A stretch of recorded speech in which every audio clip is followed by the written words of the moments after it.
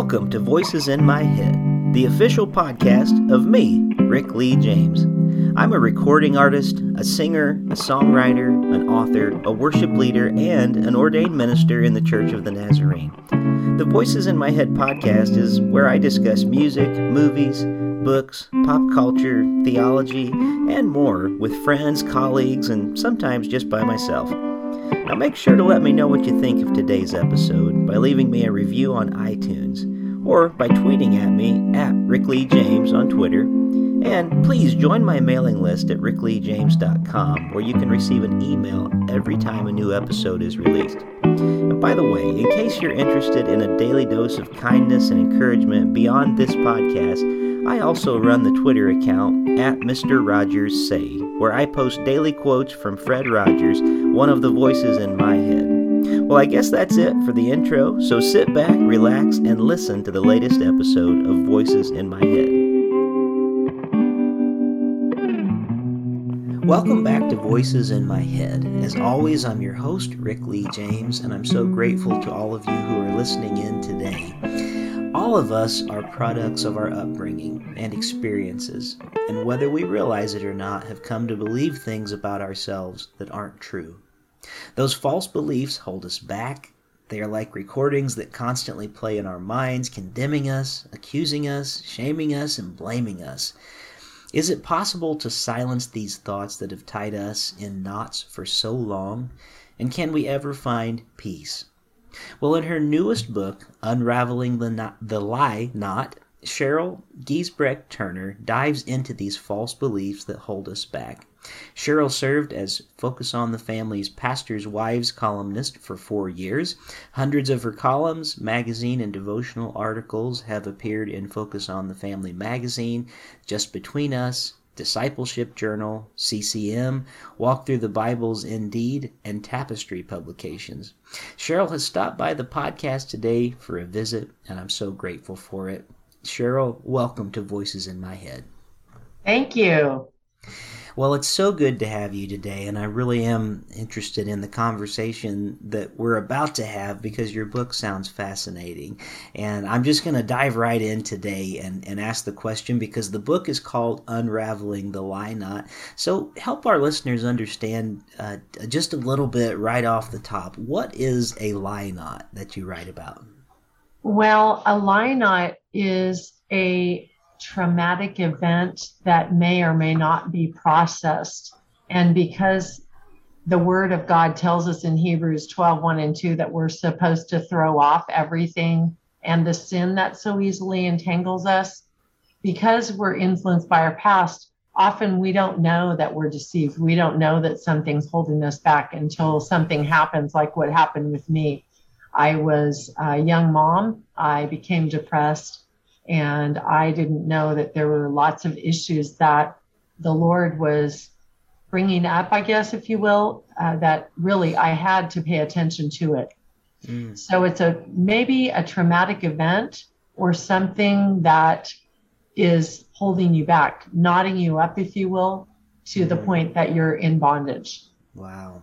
That's a really great description. And I think the knotting you up, that really sticks with us in our image. And I think we can all relate to that in the way that these things happen to us. So what a perfect metaphor, I guess we could say, as we begin this conversation today. So help us understand how we can begin to maybe uncover some of these lie knots in our lives.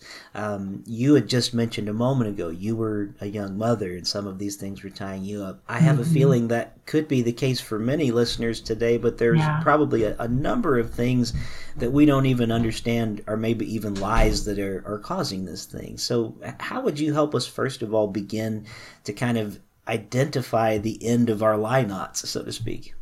Thank you. So that is what I talk about as an anatomy of a lie.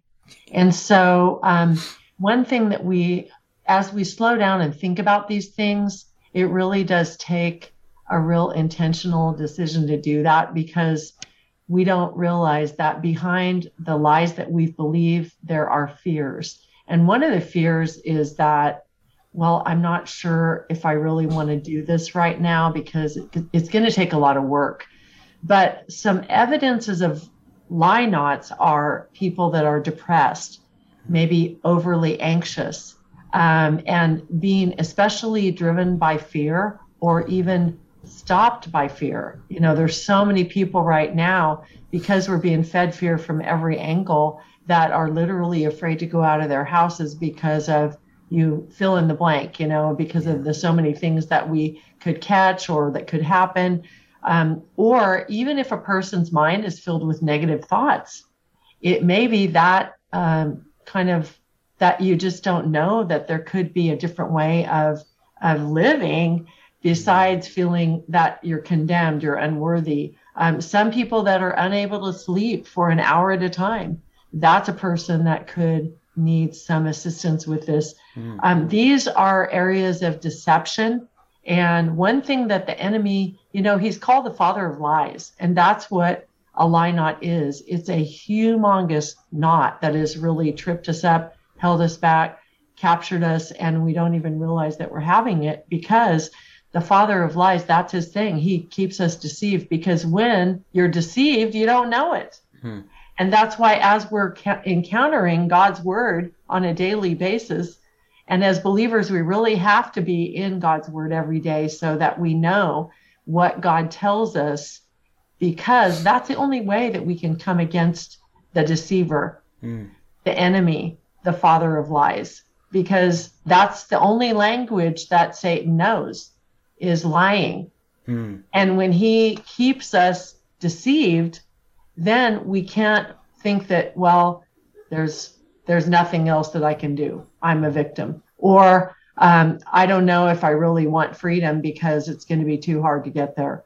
Or something like somebody says, well, I'm not sure if I really will be happy without fill in the blank, fear or shame or unworthiness. Even though you think it could get better, you just are not sure about. Sometimes you get used to your pain, and for so long you used to cope with, and you develop coping mechanisms. And that really is what when we have other things like some of the things I mentioned, anxiousness, depression, negative thoughts, deception, shame, those are all ways of coping with a lie that hasn't been processed correctly. Wow, that's fascinating, the way that we carry those things around in us, and all based on lies that either we are told from the outside or we tell ourselves, many times. Fascinating to hear that. One aspect of this that, as I was reading about your book, and I'll let my listeners know I haven't had a chance to read it for myself yet, as I was telling you, school has gotten a little bit in the way, but one thing that I wanted to ask you about that kind of hit me is like, well, that's a new revelation to me, I guess, in thinking about this. And the idea that unforgiveness might be tied up in some ways with these lies that we tell. And I think when I think of forgiveness or forgiving somebody, we're often thinking about, oh, that person did something to me and I'm having trouble holding a grudge. But I don't know that I have ever made the connection of the idea of unforgiveness, maybe based upon a lie that we're receiving or things like that. I wonder if you might be able to help us understand a little bit of that, of like how to find freedom through forgiveness based on unraveling some of these lie knots. That's a great question, and really it goes deep. So the first lie that the enemy tangled me up with was, as a young child, I was bullied. I was bullied by some women or young girls actually in my ballet class. Wow. And from that, I began to feel, they told me that things that were not true, these labels, I accepted as my identity. These things were that I was fat, that I didn't fit into their group, that I would never be like them because I was too clumsy. And that's why my mom put me in the ballet class, was to overcome my clumsiness. But those labels I believed. So when I began to forgive and let God forgive those, I actually asked God to help me forgive those who had hurt me, because it affected me during my elementary years, even into my junior high years. That's when I became a juvenile delinquent as a drug user. And that was meant, I developed so many coping mechanisms which were not healthy. Sure. And so I had to forgive those girls who had bullied me. Wow. But when we choose to forgive others, we're actually deciding that God has already allowed us to be accepting a plan. His plan is to allow Jesus to cover the multitude of our sins, but also those sins that have been committed against us. It's the substitutionary concept of forgiveness. It's 2 Corinthians 5:21, which says, God made him who knew no sin to be sin on our behalf. And it's because of that substitution that you and I can accept and receive God's forgiveness of our sins, and we can let the blood of Jesus cover our sins. But then we can offer that same grace and mercy to other people who have hurt us, who have wronged us, who maybe have traumatized us, like me. That was the very beginning of my lie knots. Now, I didn't even understand the depth of the bullying. And for some people, they may think, well, that wasn't that big of a deal. But your own trauma is a big deal if it's held you back from what God has for you, or if the enemy has bound you up in knots, if you will, or trapped you, really, because that's what knots become, is a snare. And the Bible talks a lot about the snares of the enemy and the traps that the enemy lays for us. So forgiveness is huge. It's something that if we don't offer forgiveness to other people or accept God's forgiveness of our sins, then what we do is we're not enabling God to love us. For one thing, for me, I was not able to accept God's forgiveness for my past for many years. And that's why I'm so passionate about helping people understand this is an important part of our Christian discipleship journey. It's allowing God to take care of our past. It doesn't mean that he erases it. Hopefully we've learned from our past mistakes or trauma. But what it means is that we can let the Lord resolve it to the point that he restores us to a better place. That's what restoration is. It's always better than the original product. So your question was about forgiveness. It's a big deal. It's a big deal to accept God's forgiveness, but also extend it to other people who deserves God's mercy and who deserves God's grace. None of us, right? Yeah, right. And often when we can't forgive ourselves for anything that we have done in our past, it's that we are not offering ourselves God's grace and forgiveness, or accepting God's grace and forgiveness. Sure. Well, and if I'm hearing you correctly, and you tell me if I'm hearing you wrong, but I'm hearing a lot of this in what you're talking about. The roots come in from condemnation in some way too. This, whether it be unforgiveness of others. We believe in your case, when you were bullied, you were believing words of condemnation from others, whether you would know to call it that or not. And it's very interesting to me how forgiveness is so linked up into freeing us from those things. Even when we think about scriptures that become so familiar to us, like John 3:16, for God so loved the world, he gave his only begotten son. But we often stop at that verse and don't move on to where, because God had not sent him into the world to condemn the world, but that the world would be through him saved. And so it's a beautiful thing when we think about maybe what holds us back sometimes from, as you had said, from receiving what forgiveness really is God not coming to condemn us, but in fact to free us from these things. And I love when I think about that illustration with your idea of unraveling knots and what that might mean.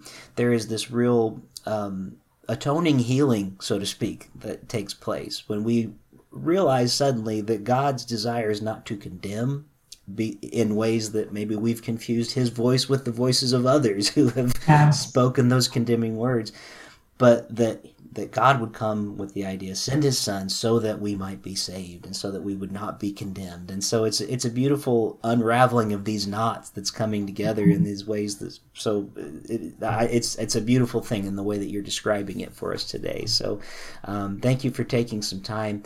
And I agree with you. Forgiveness is a big deal. I've heard it described before, and you probably have too, as bearing unforgiveness towards others is like drinking poison and hoping the person that harmed you gets sick from it, and Yes. And it really does do that to us. So whether we're the ones withholding forgiveness, or whether it is that we feel like we're not being forgiven, sometimes that can have an effect too, us, that feeling of condemnation. So it's a powerful thing when we realize that we can take a breath and say, "Oh, you're not going to condemn me, Lord." No. What a beautiful thing, and say, "Yes, I accept that generous invitation." So, well, thank you for sharing that, and I want to dive in just a little bit more with the time that we have left. These are good things for us to talk about today. You spoke a little bit already, and I'll let you decide how much of this you want to share, but you mentioned some things with the bullying from these girls that led you to an addiction, to misusing substances and things like that. Yeah. And this is part of, as I understand what you discuss in your book too, freedom from addiction. And so I wonder how these lie knots that we bear in ourselves, that tie us up in knots, these lies we believe, you've already discussed a little bit how letting go of the things the girls had done to you helped you with that. Was that for you a real part of being set free from addiction, when you could, again, let forgiveness happen for one thing? And I'm just kind of interested in how it all tied together for you. Well, I was actually sent away from home for the summer of 1974, and I am that old. But my parents probably needed a few nights of sleep because I was not home very much at night. I was out running the streets of my town. But I went to a Christian camp up in Lake Tahoe, and it was at that camp that believers spoke God's word over me. And the scripture, I didn't know it was a scripture reference at the time because it was a 6-word phrase that was, love covers a multitude of sins. It's 1 Peter 4:8.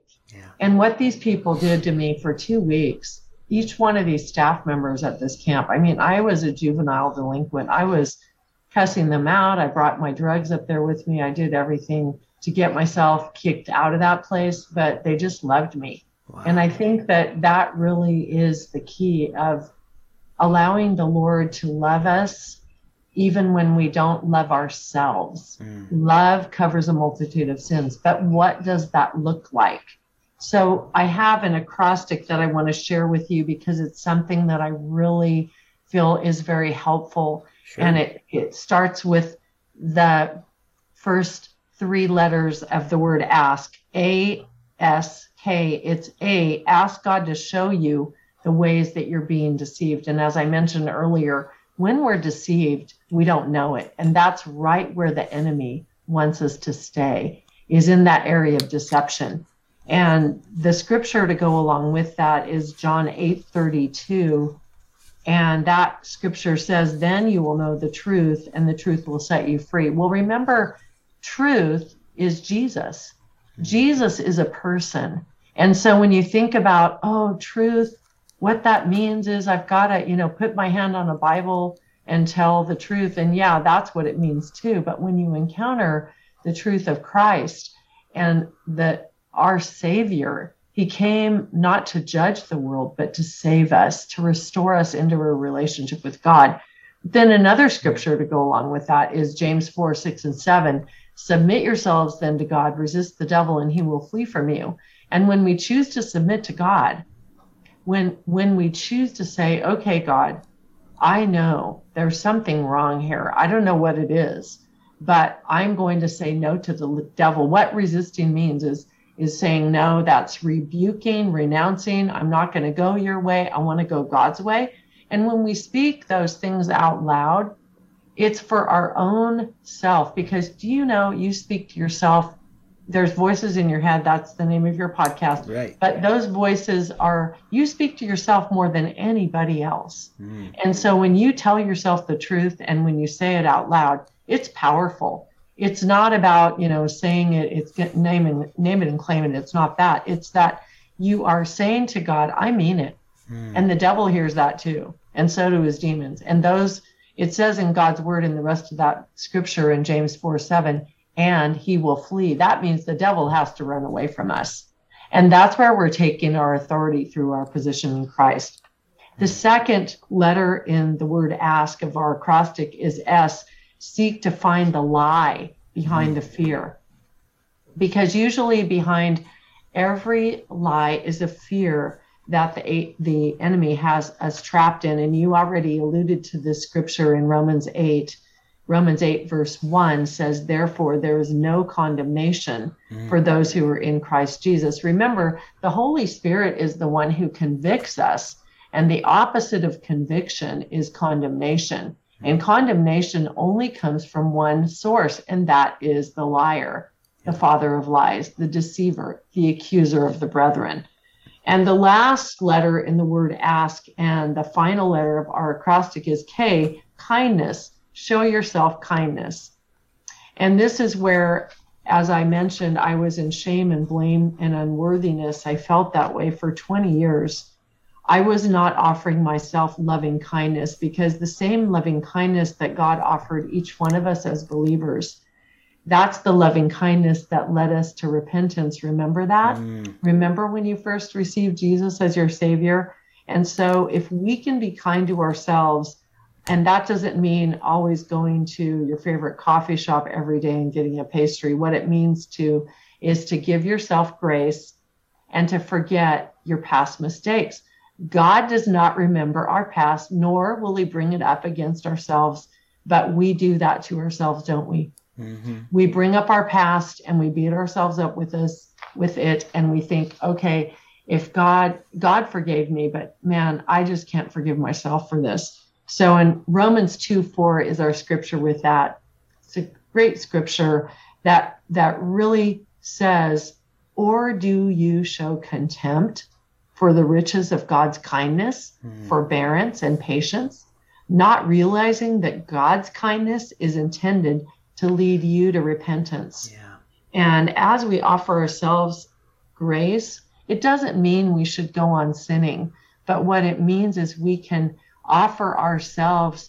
God wants healing for us. He wants restoration, and we should want that same healing enough to do the work that it requires, because it is a lot of work, but also say, praise the Lord, God did this. I wanted it, and God is there, and he is the one who's restoring me to wholeness. And that's what I love to share, is wholeness is so possible. When we receive Jesus as our Savior, we have everything that we need in Christ. But many believers, they just kind of live like the glass is half full, or half empty, right? They're kind of going around just kind of like, well, I don't deserve that, or I'm unworthy. And I don't know. I mean, I get it. Sometimes it's true. You want to be humble, but not a false humility. Right. It's all about just saying it's only because of God's grace and God's mercy and the forgiveness that God offered us through his son, Jesus, that we can receive total restoration. And in him, it's through him that we are completely whole. I love that, and I appreciate the acrostic that you just shared, the ask, seek, and the kindness, the ask. That those are great things. And just as I was listening to you lay that out for our listeners so well, it reminded me of, it's been a couple of years ago now, but I had a theologian on my podcast named Stanley Hauerwas. And Hauerwas is known to be kind of a theologian's theologian, so to speak. And you often, when you're asking questions to people in the academic world, you wonder, they're going to probably have some really big answer, and I don't even know if I'll understand it when they tell me what the answer was. But he said, and I've always remembered this, I even wrote it down, very similar to what you just said about kindness. He said that I have come to see kindness as the very character of God. And I've always held on to that and loved it. It reminded me of my favorite people in the world and in life. People like Fred Rogers of Mr. Rogers' Neighborhood, who really made kindness that was so exhibited in the way that he did his television shows. And he was a commissioned evangelist through his church, and that was how he showed it, was how to love our neighbor and to exhibit the kindness of God. So bringing all this back around, from great theologians up in the heights of academia to Fred Rogers and Mr. Rogers' Neighborhood to us today here on this program, we have this truth that you just read to us a few minutes ago, that it is the kindness of the Lord that leads us to repentance, to this place really of where we can have these lie knots unraveled for us, and it's when we can stop holding these things so tightly that are harming us. We can see that God is coming with such kindness, such beauty and kindness. So these are great things for us to remember today. So I appreciate you taking some time to share with us. I know we've only scratched the surface, but we're about to run out of time on my end today. So I want to take a moment at the end just to ask you if you could share with our listeners today any information that you have where they can find out more about you and the book. And I'll also let listeners know that all of our show notes, whether it be on my Substack page or on voicesofmyheadpodcast.com, we will make sure to have several links available where you can just easily, with a click, go to Sheryl's websites and to her book and things like that. But I would love for you, Sheryl, just in the last couple minutes that we have here together today, let our listeners know where they can find out more about you and more about your new book. Thank you. Yes, it's on my website, which is Sheryl with an S, Sheryl, G as in Giesbrecht, T as in Turner.com. So SherylGT.com. SherylGT.com. That is easy enough for us to remember for sure. And again, we will have all of your show notes available. Well, thank you for taking some time today. And again, we have barely even gotten into the depths of what you have written about here today. We've only gotten to cover a few subjects, so I know my listeners are going to want to go and investigate more for themselves. But thank you for your ministry. Thank you for helping us in this work of unraveling the knots. And really what you've done is you've pointed us to Jesus through all of this, and I'm very grateful for that. Anytime that we can spend some time together and with Jesus, it's a good thing. So thank you so much. I say this to my guests every week, and I'm going to share it with you again, like I do all my guests. Sheryl Giesbrecht Turner, thank you for being one of the voices in my head this week. Thank you for joining me here this week on Voices in My Head. I hope you'll visit me on my website at rickleejames.com, where you can find out more about me, get my music on vinyl and CD, follow my blog, and even schedule me for a concert or a speaking engagement. Better yet, even a book signing in your neighborhood. You can find all that and more at rickleejames.com.